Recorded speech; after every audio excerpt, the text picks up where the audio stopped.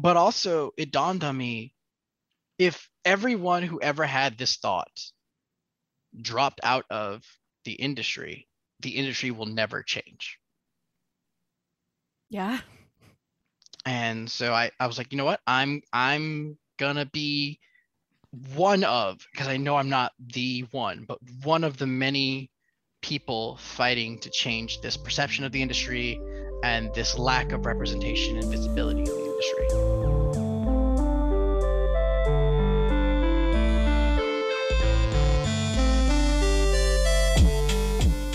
Welcome to Replay, the show that invites you to join us at the game table. I'm your host, Clara Mount.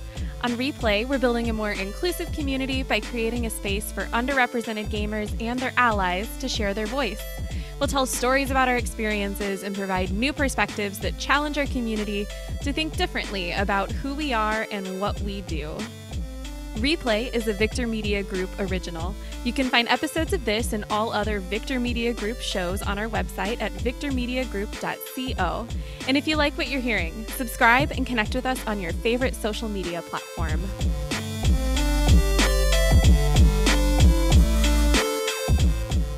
Welcome to Replay. Today's guest is Gerardo de Jesus. He's got 4 years of experience working in the video game industry at companies like Universal, EA, Scopely, and in his current role, he's a technical designer at Elodie Games.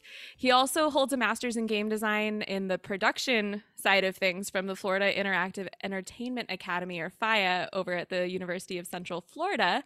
But he's taken a pretty non-traditional route into the industry, and we're going to talk some more about that later. Welcome to Replay, Gerardo.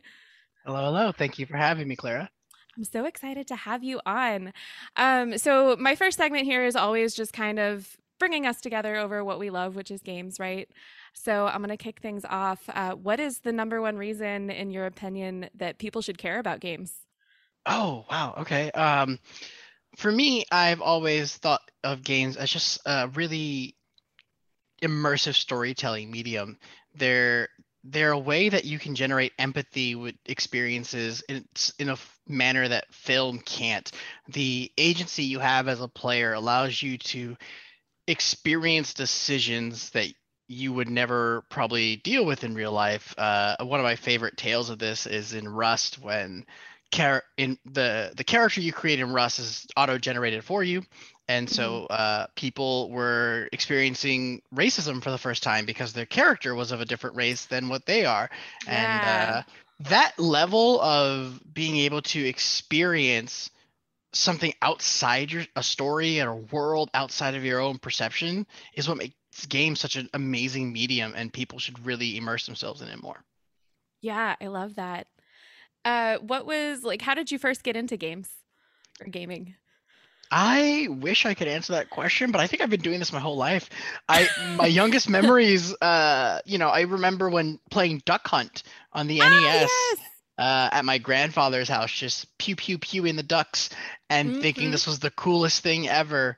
Um, and I've been doing it the rest of my life. I've been hooked. My mom, of course, was a very old school traditional parent and wanted me to go outside and play more. So, we had to negotiate, hey, if I get good grades, let me play video games a little more. Little did she know it was going to come in handy. You're like, this was actually all preparing me for my future life path.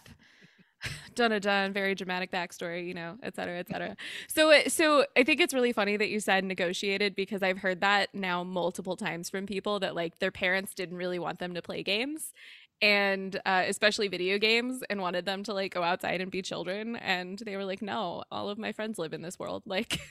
Yeah, I think older parents, if you were born in like the late 80s, early 90s, even early 2000s, parents of that generation didn't really grow up on games the way we have, and so they didn't Hmm. see the value in playing games. And there was a lot of media hoopla at the time about how games rot your brain and make you violent and yada yada yada. All Oh stuff yeah. that's been disproven by this point. In fact, it's quite the opposite. Video games enhance your critical thinking skills. Games like Legend of Zelda and the lot Hmm. that challenge you with puzzles actually make you smarter. And so now that I think parents are our generation is growing up and having kids, I think we have a much different perspective on our relationship with games. That's why you're seeing a lot of younger kids playing Fortnite and trying to be a professional Fortnite player instead of a professional Yeah. football player, right? Which I think is super cool. I think it's adorable. Also, it's a whole lot safer to sit in a chair than to, get full on body slammed Concussions. by, 300-pound muscle men. Like, I don't, it's a great way to die. But so I have now killed Jirari. He's flatlined on my show. It's 300 pounds of humor. So so you started from things like Duck Hunt, right? Those very like simplistic NES games that that were from like the 80s that we all had access to as, in our generation as kids. What are your favorite kind of games to play now? And why are I those have it such for a you? I have such a diverse like array of games I enjoy. Like right now I'm replaying through Star Wars Fallen Order because that game was just a hell of a lot of fun. It's a Dark Souls Metroidvania style Star Wars game, which is the coolest thing ever. That was a Um, series of words that you said. Wait, it's say that again. jargon. Say that again. You said it was Metroid Castlevania? So Metroidvania is a term for games that are like where you unlock powers that can go back and unlock areas that you didn't have access to in the beginning of the game. Oh, okay. Yeah, and then it has a lot of similar mechanics from Dark Souls, such as respawning enemies whenever you rest at a meditation point in that game, bonfires in Dark Souls, things That like makes that. sense. That makes Mm, sense.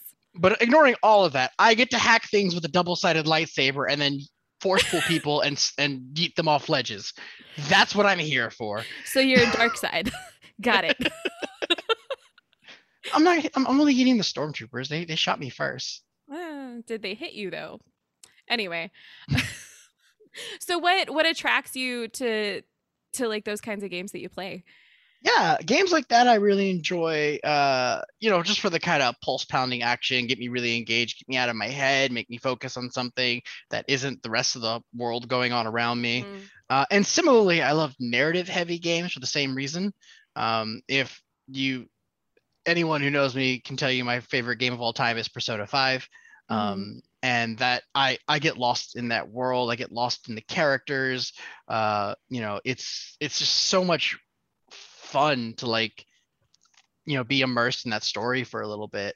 Um, and then I'm also into games like, let's see, Undertale, and also the game I will brag to anyone, whenever I'm around kids and someone says they want to play Smash Brothers, I will play with them.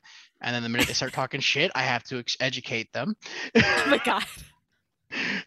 on the proper ways to play Smash Brothers. But no, Well, I love Super Smash Brothers. It's one of my favorite games of all time. so it's the games that like you said pull you out of the world that you're in. So you can like really lose yourself in these other Hmm. settings or in the story or there's something about it that like pulls you in and immerses you. Hmm. That makes a lot of sense. A lot of the games I like are very similar. Yeah, or games that let me beat up on small children, apparently. So that just makes you a terrible person. It's fine. So, what it's are video educational. games? What are video games if not to allow you to be a terrible person in a safe environment where you don't actually hurt anyone?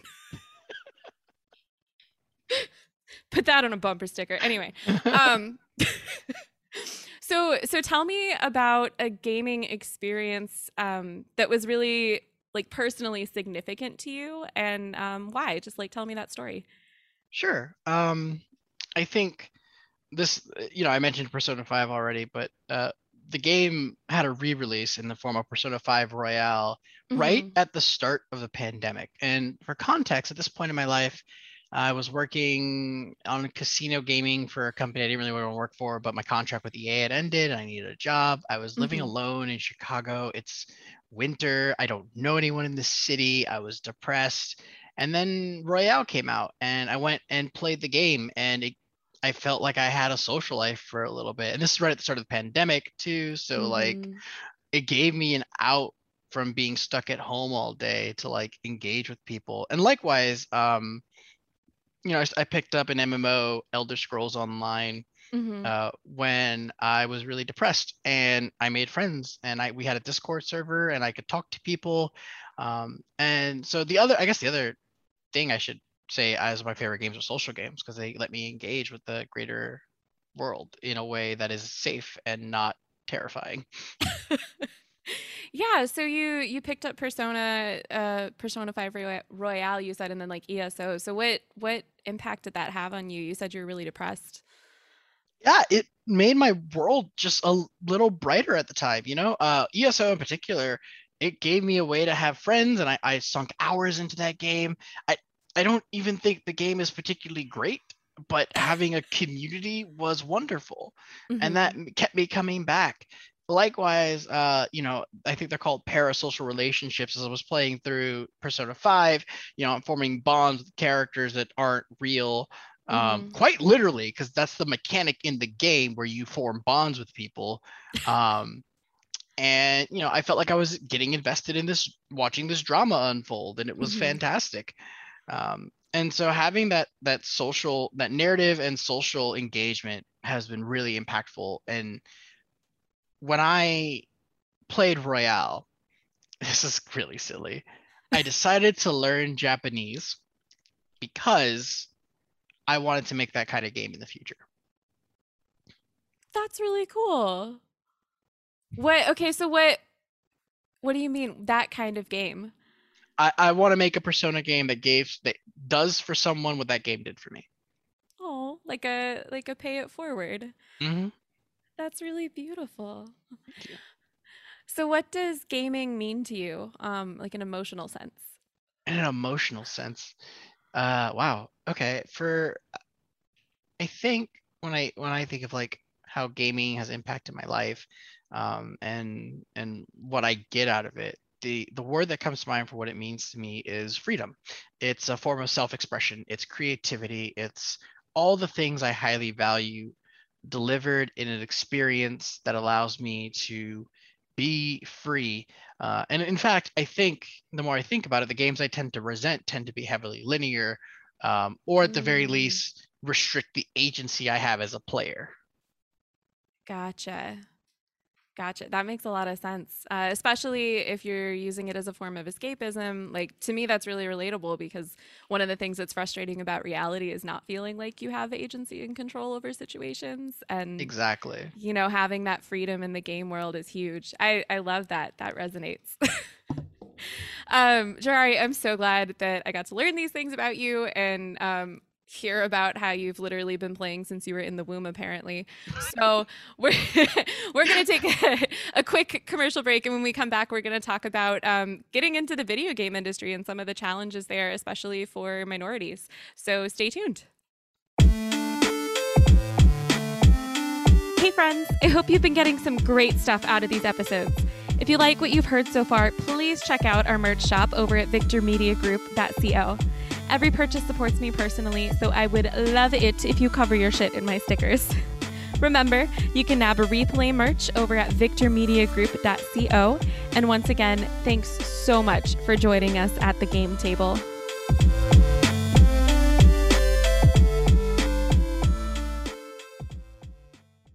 Welcome back to Replay. We're here with Gerari de Jesus, technical designer at Elodie Games. And today we're talking about the experiences of minorities in the video game industry, in particular about getting into the industry. And later on, we're going to talk more about like advancement and promotion inside the industry.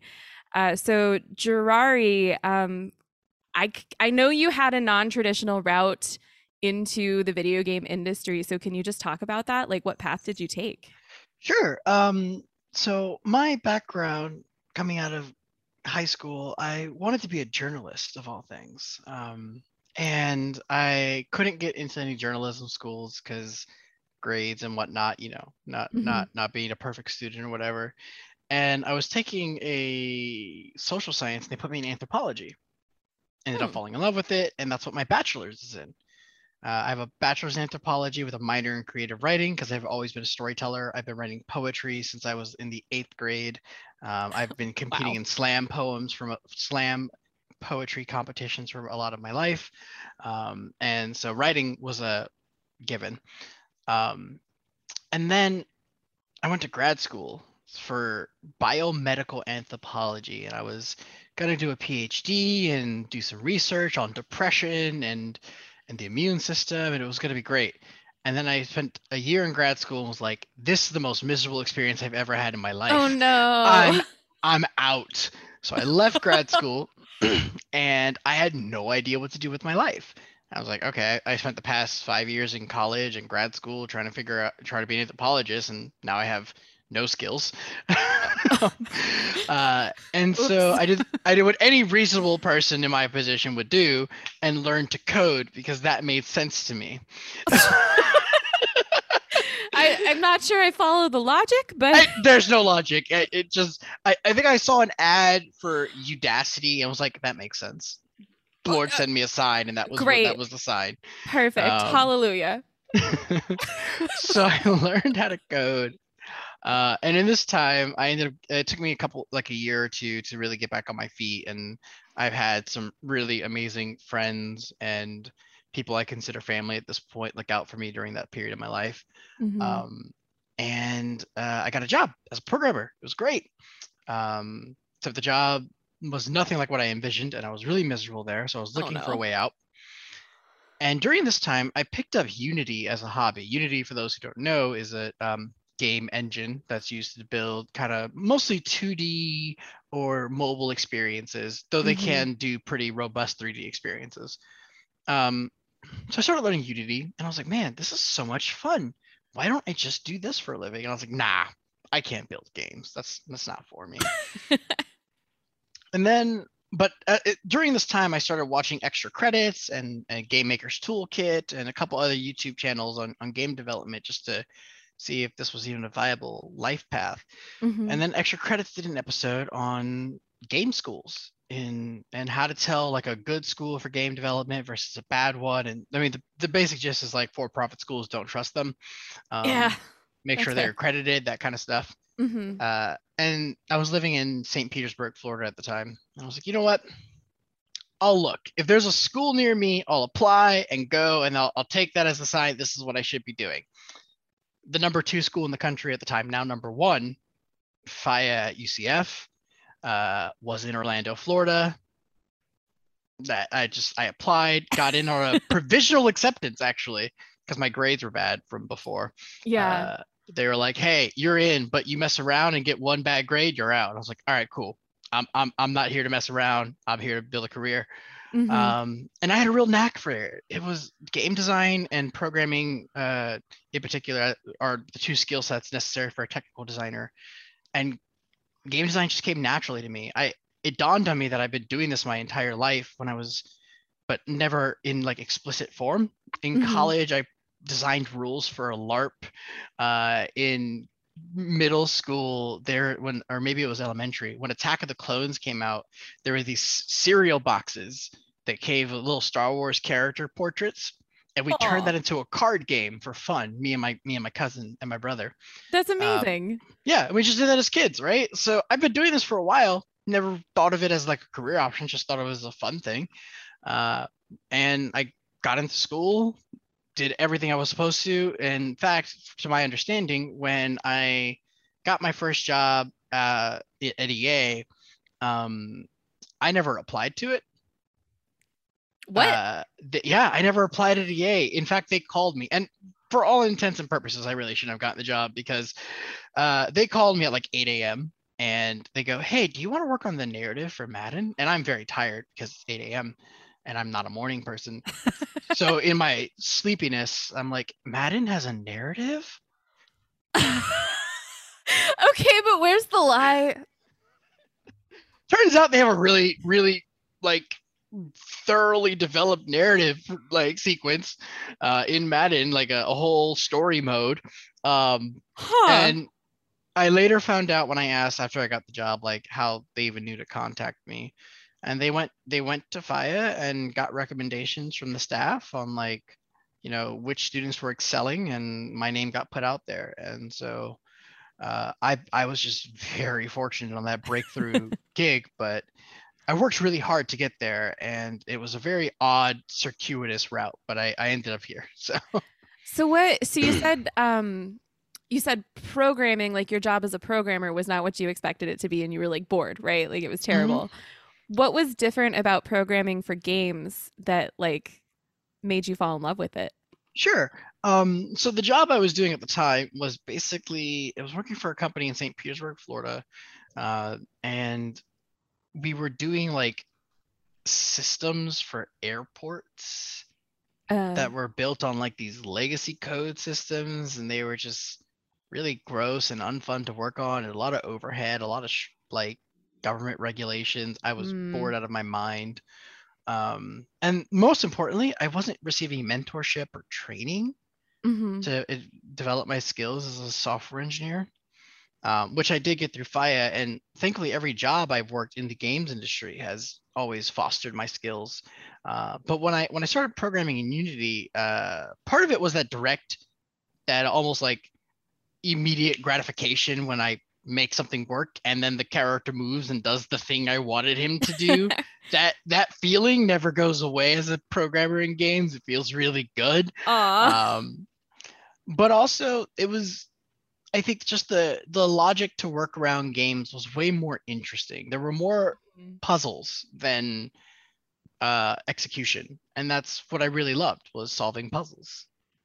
That's really cool. I'd also guess it was, I mean, I would have thought you would have said something about creativity, right? But I think that when you have a lot of puzzles in front of you, you're probably having to approach them from a lot of different angles too. So it's a good brain game.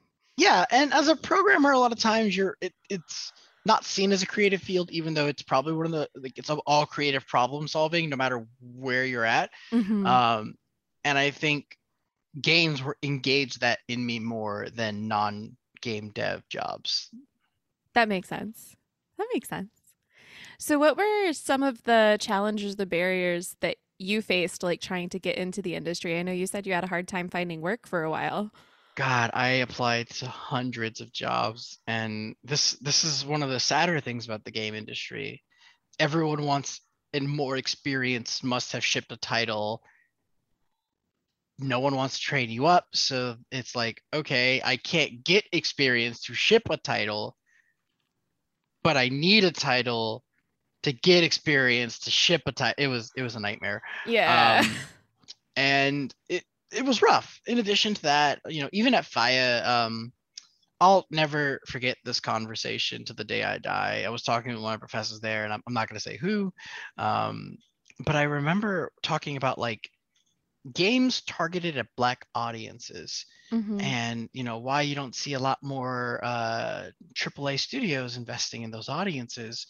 And he just bluntly was like, "There's no money in it." Oh my God. Yeah, and at the time, I actually, I cheered on it for a little bit because I was like, I don't want to dismiss this out of hand. Um, and what dawned on me is that he wasn't talking about like his perspective. He was giving me the perspective of a CEO or someone who decides on what games get made, and that stuck with me, right? Because I was like, hmm okay, I'm going into an industry where Black and Latin and LGBT and disabled people are not really thoroughly represented, hmm and the chances of me actually getting to tell my story or the stories I'm interested in telling are really low, because I'm hmm not going to have the kind of position or authority for a long time to make those decisions. Yeah. So why am I doing this? But also it dawned on me, if everyone who ever had this thought dropped out of the industry will never change. Yeah. And so I was like, you know what? I'm gonna be one of, because I know I'm not the one, but one of the many people fighting to change this perception of the industry and this lack of representation and visibility in the industry. So if that's become your mission to you, sort of how are you trying to approach doing that? Oh, okay. Well, there's a couple of avenues I've engaged in for this. I'm a very active member in the Blacks in Gaming and Latinx in Gaming communities. In fact, I'm a community organizer with Blacks in Gaming right now. We're trying to help plan some events to engage more developers of color and bring Hmm them together. While I was at EA, I was engaged in Somos and Beat, which are their uh, in- internal organizations for developers of color. Um, so I definitely try to get involved with the community writ Mm-hmm. large, um, as a means of finding resources, finding like-minded people, and then organizing to engage in these changes, in in our own form of activism within the industry. The other method is by building games in my own time that tell stories that wouldn't get told otherwise.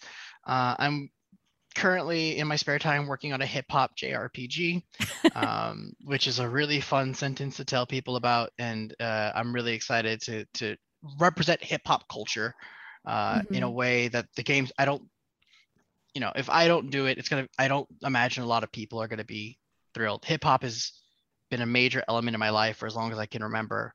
When I was in middle school, or high school, I got a book of Tupac's poetry called "The Rose That Grew from the Crack in the Concrete," and that book has been with me for a long time, and that's been a big inspiration for a lot of what I do. So I want to give that back to people. The other way I engage is like I've in my current role, I've gotten into a position where I can recommend people, um, Oh, okay. and get people in the door, right? Yeah. Like that first step into the industry, which is the hardest one, gets you in front of someone. Mm-hmm. And so I reach out to other game devs of color, and I'm like, hey, look, a friend of mine recently, I did this for him. I was like, hey, look, I think you're a great fit for this position. Send me your resume. I'll get it in front of my boss. And we'll get you an interview. And they had an interview recently. I don't know how it went, but he got that first stage in, right? Mm-hmm. Um, so that's the other thing, is getting into a position where I can help open the door for more people. That's awesome. What are some of the challenges that are sort of unique or different to minorities versus like your typical like white person trying to get into the industry? um, there are a couple that really float to mind. The first is authority, being seen as a knowledgeable figure on something. Even in games are a pretty progressive industry, right? A lot of Mm-hmm. liberal, very forward thinking people. But I see stories all the time about this. Like one story that comes to mind is someone said, I don't really see you in a senior position to a junior dev at the time. And it's hard to know where that was coming from, but it's also Mm-hmm. hard to write it off as, write off color as a factor in that. Yeah. um, there's other things like hearing people talk about how to represent a person of color in the game, and then just being like, hey, as the resident person of color in the room, I don't think this is what we should be doing. And then having to argue with three white guys, and you being the only person who's not, right, like trying to Mm-hmm. explain your lived experience uh, to them to justify why you know what you're talking about. That's one of the more unique challenges, but also there's a lot of pipeline challenges. Mm-hmm. And by pipeline I mean the pipeline from school to the industry, right? Like Yeah. most, not most, but many game devs of colors do not find the same opportunity. They're not afforded the game developers camp in summer school and high school. They don't get the programming classes in their high school because the high Mm-hmm. school doesn't offer it, right? Like me, I didn't think of programming as a career option until I was an adult. And I didn't Yeah. think of game dev till even further from that. Even though I had the talents for it and I was actively doing it. I Mm-hmm. didn't have the mentorship or the parental guidance to be like, hey, you're good at this. Try it. Maybe that's what you should be doing for a living. Instead, I got quite the opposite, which is like get off the games, go outside. So there's a lot of Yeah. cultural barriers in there as well that come with being a game dev of color, I think. That's so interesting. I mean you're essentially saying that like the system as it is discouraging people of color from this career. Mhm. So, that's not good. Let's put There's a little hope in there, right? The more I talk with other game devs of color, and like in Blacks and Gaming, and Latinx and Gaming, actually, a friend of mine just got nominated to the game developer conferences like advisory board, and Mhm. he's a game dev of color as well, and these like opportunities that people are now showing off, like, hey, this is a viable career path. I taught a high school lecture on game development and actually engaged some parents to explain why this is a career path, that you can actually get paid a salary in this field, and you Mm-hmm. can do something you love and give back to the community in these ways. And once they understood that it's a job, they were like, oh man, maybe, and my child likes it. Yeah, we should definitely encourage this. Aw. Uh, So it's a little bit like, because nobody's been in those positions, people don't see themselves or their kids, the next generation being in those positions either. exactly. I have a niece. She's about 10 years old, and she decided she wanted to be a game developer because of me, and she's a talented Oh. artist. I think she would make a great game artist. She plays like Roblox and Minecraft and builds things out that I could never do. I have no visual art talents at all. So, but she's super talented and better than me at a lot of things already at 10. Um, Aw. and her mom at the time was like, I don't know what to do because I don't understand any of this. Right. And so it's Mm-hmm. it's it's kind of fallen on my shoulders as someone who is to, get her the right tools, the right games to play. That, like, there Mm-hmm. are games that teach you how to code, right? Things like that, to encourage Yeah. this. Um, get her the right resources to read and keep her safe because she's, very young. Mm-hmm. But that sentiment, right? That I don't understand this, so I don't know if this is a good thing or a bad thing, is fairly common, especially in, like the community, like the Black folk and Latin American community. It's it's a fear. It's a real fear that people have. Mm-hmm. Yeah. So what so given these pipeline challenges, right? Given that it's difficult for people to see themselves, especially in these positions of like management or like real power positions in the industry, what specifically do you want to see change? Um, I would like if a lot of hiring managers removed some of these experience requirements from their job. They miss out job descriptions. They miss out on incredible talent all the time Mm-hmm. because that talent hasn't shipped the title. That is, to me, in this industry, the biggest barrier to entry. Must Mm-hmm. have shipped the title. I cannot for the life of me understand why having shipped the title is a requirement to an entry level job. I get it for senior management. I get it Mm-hmm. for mid level positions, right? You want people who know what they're doing at the higher levels. Totally understandable. For sure. It's an entry level job, which means you're entering the industry. Right. It's silly almost. Yeah. Well, I mean, the only way you're going to have shipped a title, right, would be if you did it on your own. Right, And which goes back to the pipeline problem, right? I right. as and this was my thing, right? I went to school for this because I could, if I didn't have financial support to do this, I was not going to be able to do this. And Right. so school gave me a means to an end by giving me financial aid and the room to learn the skills I needed to do this. Mm-hmm. And actually at FIA, we do produce a whole game and ship it and all of that, right, as part of our curriculum. Yeah. And so I had the opportunity to do so in a safe environment. Not everyone is so lucky, and not Mm-hmm. everyone can take those loans that I took out, or feels comfortable doing so. And Mm-hmm. most importantly, not everyone has the resources to do this on their own. Some people have kids, right? Mm-hmm. Like they get off work and have to feed their kids and clean up the house and take care of their dog or whatever. Mm-hmm. You don't have the time or energy to also build a game, which is a complex beast. Right. Um, you Well, also don't and have all the skills, right? Like I'm not an artist. I can't do art. right. My stick figures have back problems. I'm just picturing like Jirari's first game, a text-based adventure, only black and white text on screen. That's it. That's the game. No, but I mean, if you think about it, these people are a lot of people that might want to get into it. Like they're having to work full time or maybe multiple jobs cobbled together or whatever that situation is just to make ends meet, let alone being able to then outside of that have the hustle and the time and the energy to do all of those things for themselves potentially without any support. Like that's nuts. Exactly. And so requiring that as a means to enter this industry is a form of classism, really, at the end of the day. Hmm. And I would love to see those kind of barriers removed.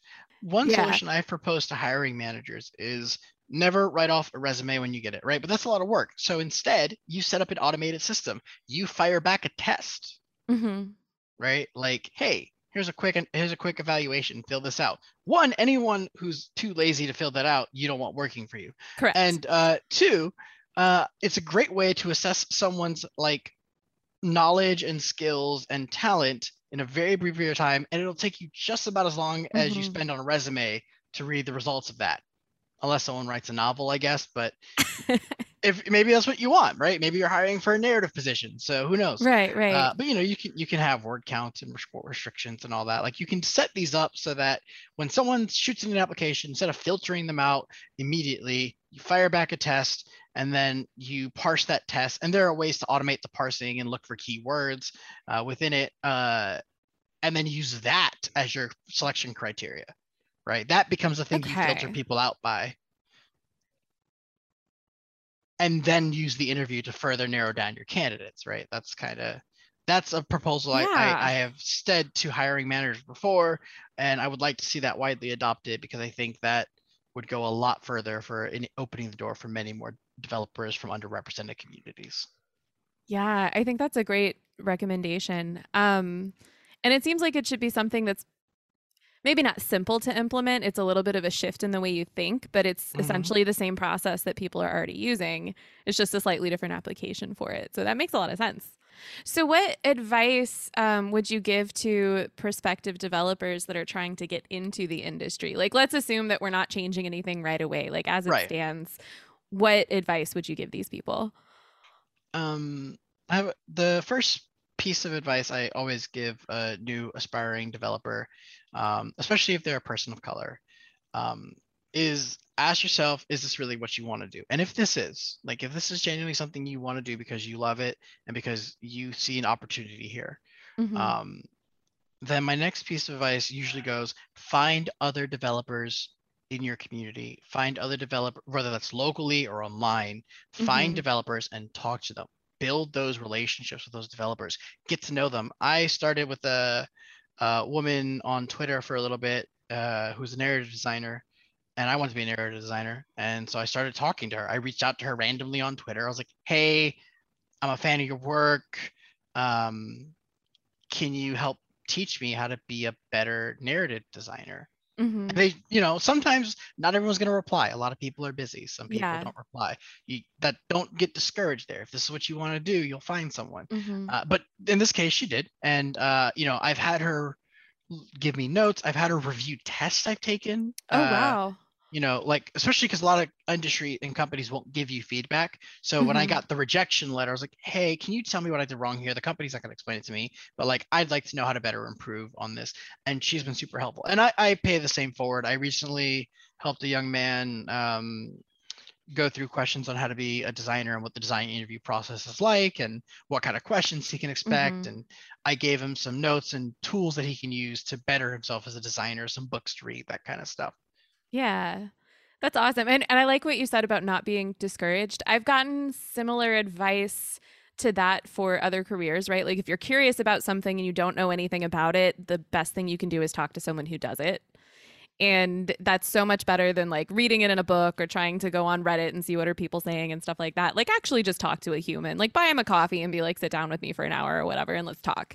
There's a really great community out there, based on a series of courses from Udemy, Mhm. and the courses are all developed by a man named Ben Tristan.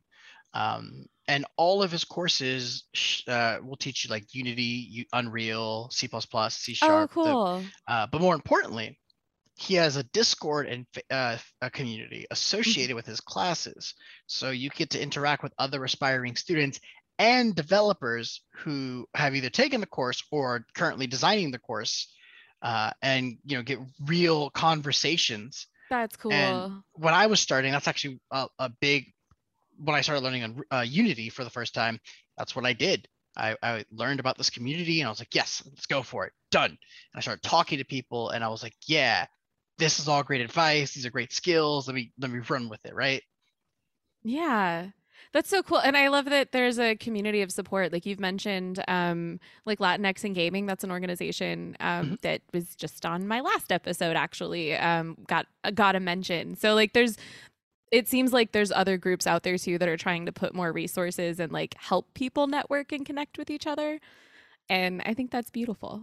Well, I think it's time we have to cut to another commercial break. So I'm really enjoying this conversation so far. I think it's been really insightful. I've learned a lot. I hope whoever's listening has learned a lot as well. So when we come back, we're going to talk more about advancement in the industry, because that's the other thing that I know is needs some love. Let's put it that way. So we'll be right back. See y'all in a moment. Get ready to quit the build. Hey, this is Nick from Quit the Build. If you're listening to this, there's a good chance you're into video games, and if you're like me, then you're having a tough time keeping up with all the gaming news coming at you. Our podcast, Quit the Build, is all about condensing the news into an entertaining weekly podcast that never takes more than an hour of your time. Get your gaming news the fun way with Quit the Build, with new episodes every Wednesday at quitthebuild.com or wherever you get podcasts. We're back on replay. We're about to hear more from Gerari de Jesus, who's a technical designer at Elodie Games, about putting people of color in positions of power in the video game industry. So Gerari, just from your own like observations and experiences, can you talk to me about like what's the status? What have you noticed about minorities in positions of power? They're few and far between. Ah, That rip. is, yeah, that is one of the sad parts about it. I think, and this is pure speculation. This has no scientific backing. This is more observation and Mhm. speculation. You know, a lot of people who I see get into higher level positions, they do something pretty kind of rude, but also very clever, in that they jump ship all the time. Hmm. They tend to stay in a job for anywhere between 1 to 3 years and then move Mm. somewhere else. And when they do, they get a pay raise and oftentimes an advancement into a position of power or Mhm. seniority. And if I had to throw a dart at a wall blankly with like no scientific backing, uh, I would wager that there's this cultural expectation that working hard and staying with the company will yield reward. That Mhm. can be true on occasion, but I don't think that's the case in this industry. I actually think, at least from the people I see who Mhm. are moving into like higher positions, uh, that kind of vertical lateral exchange Mhm. is really how you get there quickly. Yeah. Um, and there's of course the issue you'll run into where it's like, okay, well the CEO and the VPs and everyone at the top level is toasty. Oh my God. I'm looking for words here. Um, you know, uh, and the as the seniority trickles down, you'll start seeing more developers of color. Um, Mhm. and so that is something that I think only changes when game devs of color are inserted. The best opportunity you can get is by getting inserted into a new studio and building it from the ground up, right? Mhm. But that requires resources, that requires funding, that requires a lot of luck and skill, Mhm. or whatever Fort Minor said. Uh,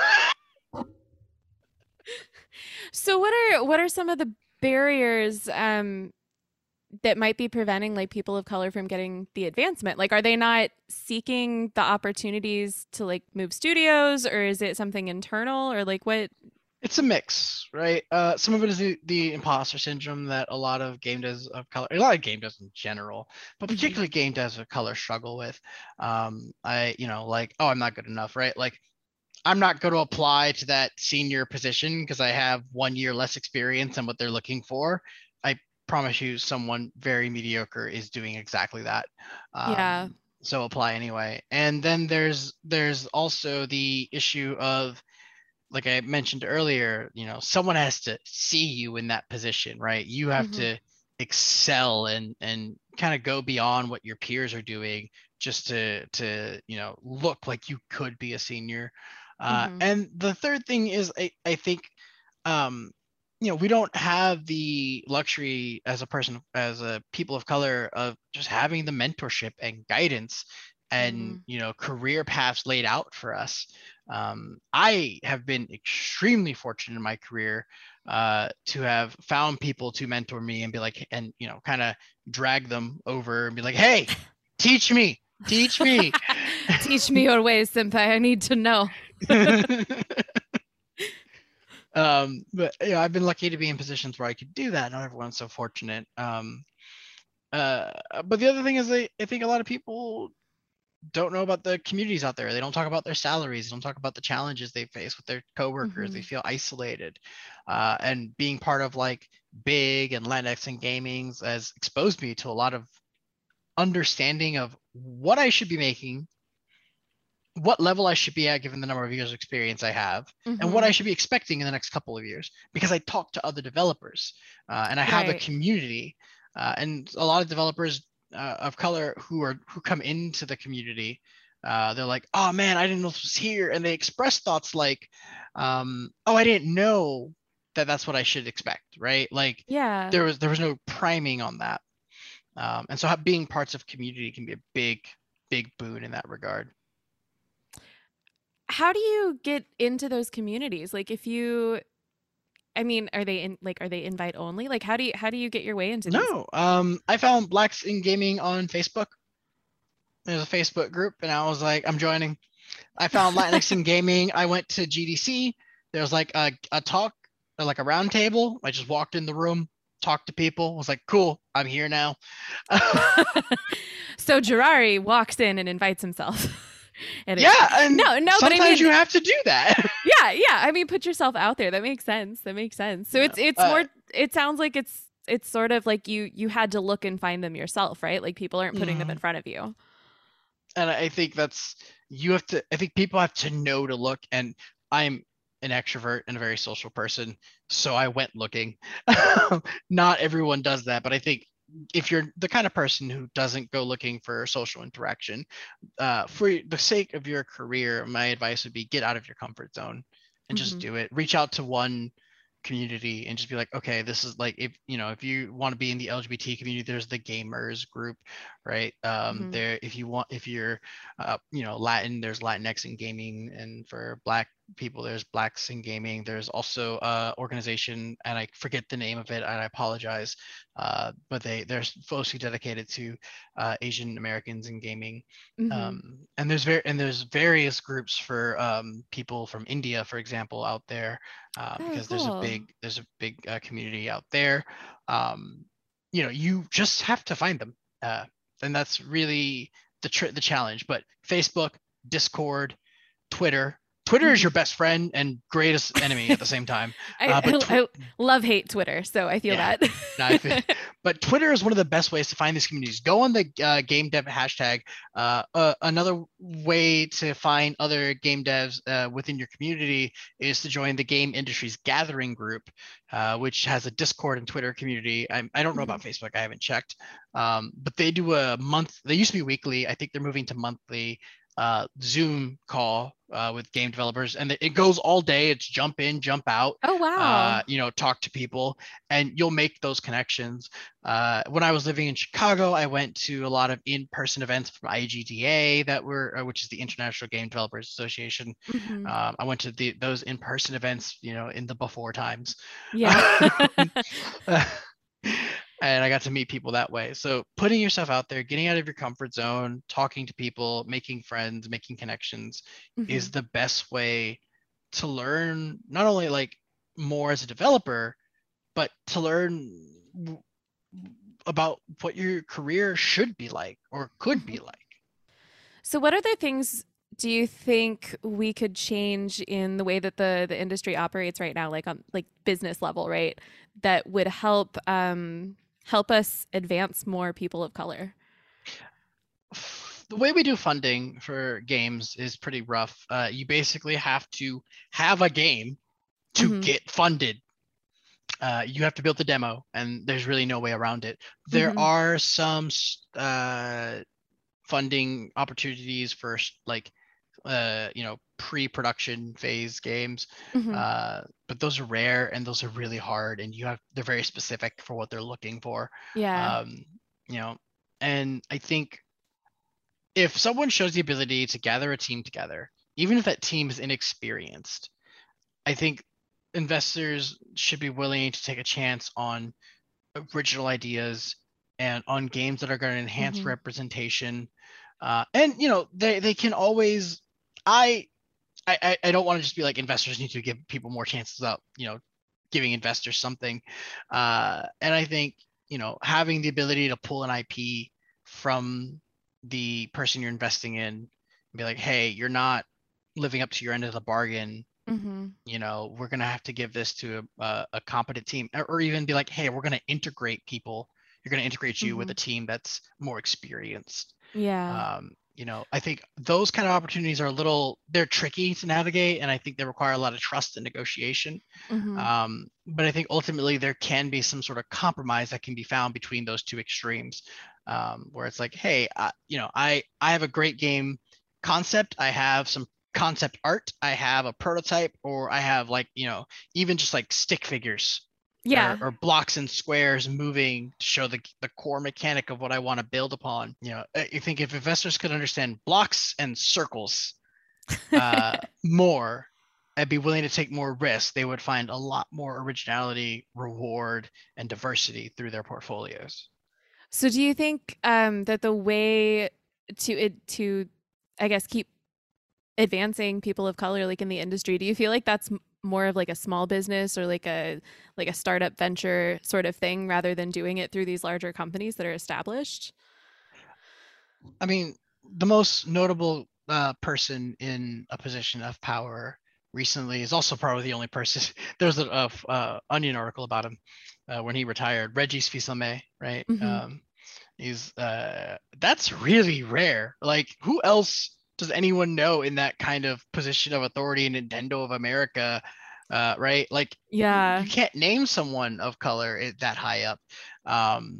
And when you look at companies like Activision Blizzard, EA, and all this like bro culture they've kind of fostered, and the like just negative environment that people are working in, I don't think we want to jump into those studios and perpetuate the same misgivings.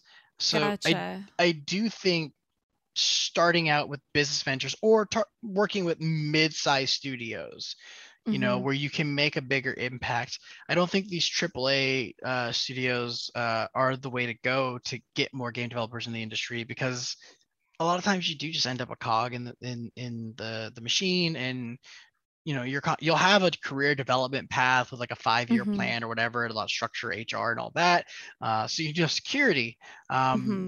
But like the road to advancement is much more difficult there, and it's going to be very difficult to get to that VP position where you can actually make decisions that impact the culture in those bigger studios. But in a mid-size and smaller studio, you have a lot more opportunity to shape the way people interact with the culture there. That makes a lot of sense. And you've worked at both large and small studios, right? Like you've worked at EA, and then I think Elity is pretty small, isn't it? Yeah, we have I think somewhere between like 15 and 30 people. It's pretty small. Oh my god. Yeah, it's small, and it's cool, right? Because I've had the opportunity, I've been able to like get people in the door here in a way I don't really have in larger studios. I've been able to get people recommended, get them in front of interviewers. I've been able to shape the culture. I've been able to have very candid conversations with my boss about diversity and about what that means to me personally, versus in addition to what it means to the studio and the culture they're in. And granted, Elity has been one of the best companies I've ever worked for. They really care about this kind of stuff. It's the CEO and the COO are very passionate believers in cultivating a diverse culture. Oh, that's awesome. And so it's wonderful working there. But even like at Scopely, which is a mid-size production machine, I saw more opportunities for advancements and connection and than I did working at EA.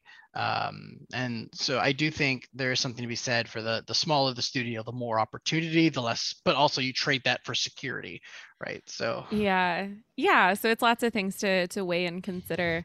Um, what what recommendations do you have for individuals that are already in the industry for um, how they can like seek out advancement for themselves and how they can sort of like advocate for themselves? sure. The first thing I would say is just speak out. Don't be afraid of retaliation. A lot of people are afraid of burning bridges. So I would be less concerned with saying, "Oh, I sought advancement and got kind of put on a blacklist," right? Because that's not Mhm. that doesn't really like that does happen, but it's not the norm. Yeah. Instead, I would be like, "Oh, if they don't see me advancing, find someone who does. Go apply, move. And especially now, this is probably the best time to do it because everyone is remote now. Yeah. Before you'd have to uproot your life and move and start over. Hmm. Now you can just be like, hey, I'm working from home no matter what. So I can work for you, or I can work for this other person who values me more. Yeah. And I think that shift towards virtual workspaces has really been a huge benefit for game devs of color to find the opportunity to advance themselves. That's awesome. That's awesome. I love that like I mean, this is the whole when life gives you lemons thing, but like when the world throws a whole pandemic at you, there's some good that has come out of it too, a little bit, right? Oh, absolutely. I'm no stranger to that. When I was working that casino gaming job in Chicago, Hmm. the pandemic started. They let a bunch of us go, myself included. I had nowhere to go. I was freaking out. And then I got the job at Yeah. Scopely working on Marvel, right? Like Right, right. it was Which awesome. And I wouldn't have been able to do that because I was under contract with Scientific Games as a studio. They Mhm. helped relocate me, and they're like, if you leave before the 2 years mark is up, you got to pay back that money that we used to relocate you. So I was stuck there for two Okay. years. But then the pandemic hit like 6 months in, and I was like, cool, they let me go, so I didn't have to pay them anything. So Well, it's that's great. kind of nice. When life gives you lemons, throw them back at your oppressors or whatever. That's definitely the saying. I 100% can see that on a t-shirt. Well, I think this conversation has definitely given me a lot of things to think about, especially as a person that's interested in the industry and I want to see it, move forward and be healthier for all of us so that we can all have better gaming experiences across the board, right? Um, so thank you so much for sharing your perspective and your experiences with all of us today. So now it is actually time we have to wrap up for the day. Are there any final message that you want to get out there to the listeners right now? Yeah, I I know a lot of the industry can seem sad and depressing and uh, you know, like there's no hope. But honestly, I think if we all give up, then there is no hope. The best thing we can do is fight against that, or as one of my favorite poets said, rage, rage against the dying of the light. I really believe that the more people who come into this industry who say, I'm not going to stand for this traditional way of thinking and I'm going to be a part of that change, the better of Mhm. an industry we have and the more progressive we can be as a whole. And so, yeah, if you're also, it's the coolest thing to do. Do you know how many people are like, hey, you build video games? That's awesome. It's so many cool points right up the gate to tell people. I have a friend who's just like, oh, you worked on Madden. That's the coolest thing ever. I'm like, I don't even like football that much, but you're welcome. Oh, that's amazing. um, and so I think if this is a thing you want to do and you're willing to fight for it, and that is not for everyone. For some people, they just want to kick back Hmm. and enjoy it, go to work and then go home and live their life, and that's totally respectable. That's totally fine. Hmm. This is the industry for you, but I don't think there's anything wrong with that either. But Yeah. if you're willing to fight for the change you want to see in this industry, you should do Mhm. it. Uh, and come talk to me. We'll make it happen. Awesome. Awesome. I'm so glad that there's people in the industry like yourself that are so focused on just making it a better environment and trying to get more people in the door, at least to that initial interview, right? So that they're making connections, and maybe they don't get the job, but they've met someone, and that's step one. So I think that you've given a lot of really good advice today for people that are interested in the industry, and hopefully for those of us that play games, a little bit of an insight into, man, how crazy complicated it is to just get the people in the door to make the game that we're just, playing on our couches. Like, Exactly. it's so much more complicated than I imagined. But anyway, thank you so much for sharing your perspective on all of this and sharing your insights with us. I really appreciate you coming on my show. Anytime. Thank you for having me. Look forward to hearing this on my car later. Thanks for listening. I'll be back again soon with another episode. You can find episodes of Replay and all other Victor Media Group podcasts at victormediagroup.co. Replay is a VMG original and is created, hosted, and produced by Clara Mount. The show's executive produced by JB Adams and Gerard Mitchell, with sound design by Anna Hughes and original music by Bison. It's the mission of Victor Media Group to make the world a better place by making ourselves better people. If you like this show, follow Victor Media Group on your favorite social channels and check out Bison's other tunes on Spotify, Bandcamp, and SoundCloud. Extra special thanks to all my listeners for hanging out with us today. Keep on playing, and remember, you're always welcome at this game table.